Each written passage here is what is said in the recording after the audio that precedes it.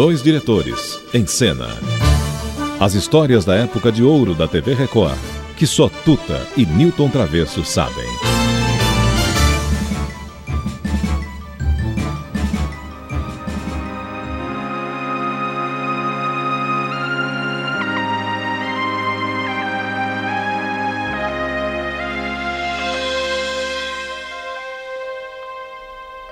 Pai, pode ser que daqui a algum tempo haja tempo pra gente ser mais, muito mais que dois grandes amigos, pai e filho talvez. Pai, pode ser que daí você sinta qualquer coisa entre esses 20 ou 30 longos anos em busca de paz.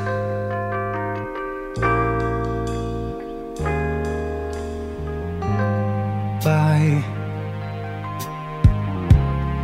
pode crer, eu tô bem, eu vou indo. Tô tentando, vivendo e pedindo com loucura pra você renascer.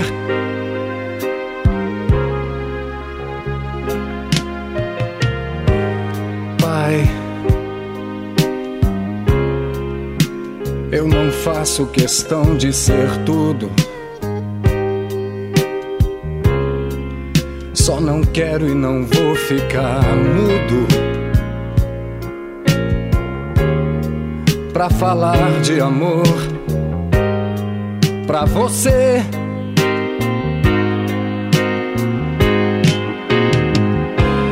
Pai, senta aqui que o jantar tá na mesa. Fala um pouco, tua voz tá tão presa. Nos ensine esse jogo da vida. Pai, ensina ele, pai, que o homem hoje tá danado. É o famoso, como ele se chama? Fábio Júnior. Você sabe que é o Fábio Júnior. Ele é mais mulherengo. Esse negócio de pai, não sei não. Mulherengo? Até que a lista dele eu acho que é bonita pra caramba. Quantas vezes ele casou? Não, ele foi casado com a Glória Pires. Glória Pires, número 1. Que Glória Pires.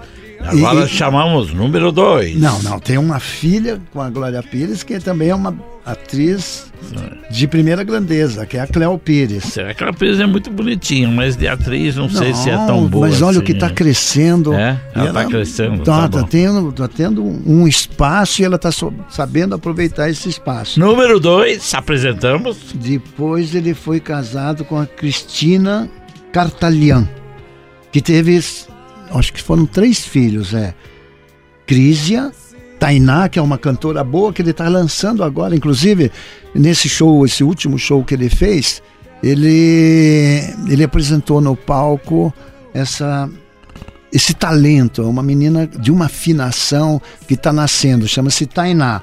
E teve ainda o Felipe, que é o Fiuk. Certo. Que também já está fazendo novela, tá no caminho. Nossa, mas ele é cantor, já está em novela. Número 3, Travesso. Quem seria número 3? Não, depois ele foi casado com a Guilhermina Guinle, que foi na época que até eu estava trabalhando no SBT, ele fez aquela novela Antônio Alves, o taxista, em Buenos Aires. Número 4, Travesso.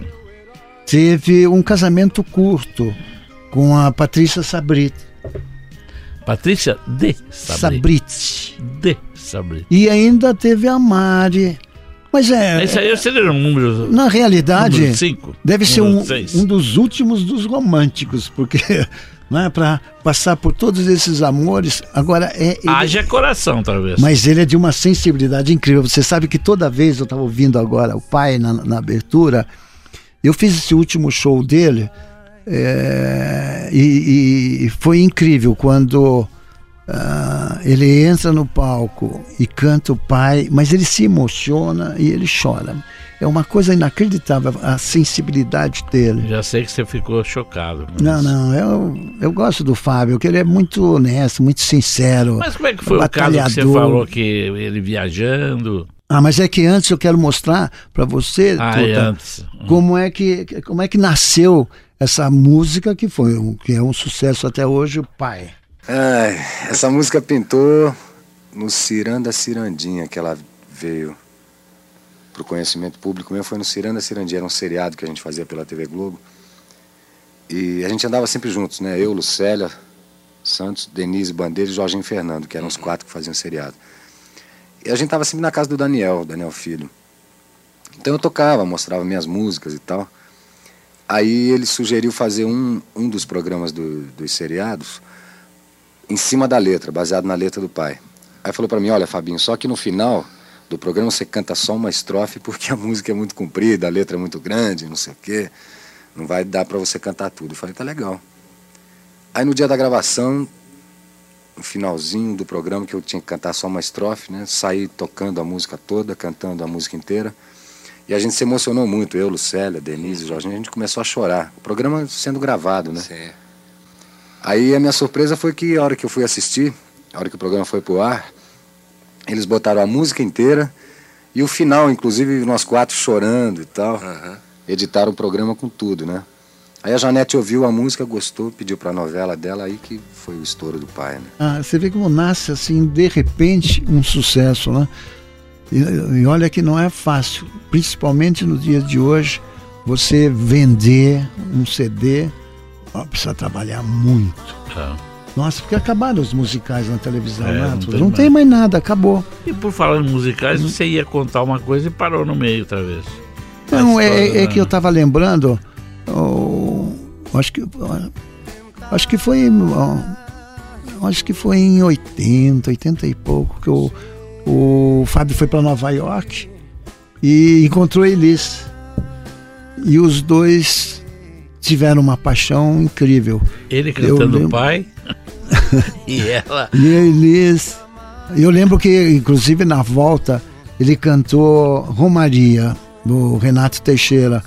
E toda vez que ele cantava Romaria, ele se emocionava porque ele lembrava de uma grande paixão que ele teve pela Elis Regina. Número 6. Essa paixão pela Elis marcou muito ele e marcou muito a Elis. Mas foi passageira. Acontece, né? É uma pena que a gente não tem, mas eu acho que é bom até procurar ver se encontro o Fábio Júnior cantando Romaria. Faz um outro programa e coloca. Tá bom. Mas de qualquer jeito, fica aqui a nossa homenagem, um abração ao Fábio Júnior. O Fábio Júnior está aí, sempre tão presente, tão perto de todos nós. Gostamos muito de ter trabalhado com ele, hein, Travessa? Gostamos muito de ter trabalhado com ele. Muito, trabalhamos muito. Puxa vida, muitas vezes, né? Do 1 ao 6. Fuma até hoje, Tuta. Mas canta uma música e ensaia a segunda. Cigarro faz mal, Travessa. Fumando cigarro. Não, ele fuma bem. Mas fuma pra caramba. Mas de qualquer jeito não atrapalha a voz dele. E ele sabe o que tá fazendo, né? Tudo tem seu preço, seu valor. E eu só quero dessa vida ser feliz. Eu não abro mão, nem por você, nem por ninguém. Eu me desfaço dos meus planos. Quero saber bem mais que os meus 20 e poucos anos. Nem por você, nem por ninguém. Eu me desfaço dos meus planos. Quero saber bem mais que os meus 20 e poucos anos. 2 diretores em cena. As histórias da época de ouro da TV Record, que só Tuta e Nilton Travesso sabem.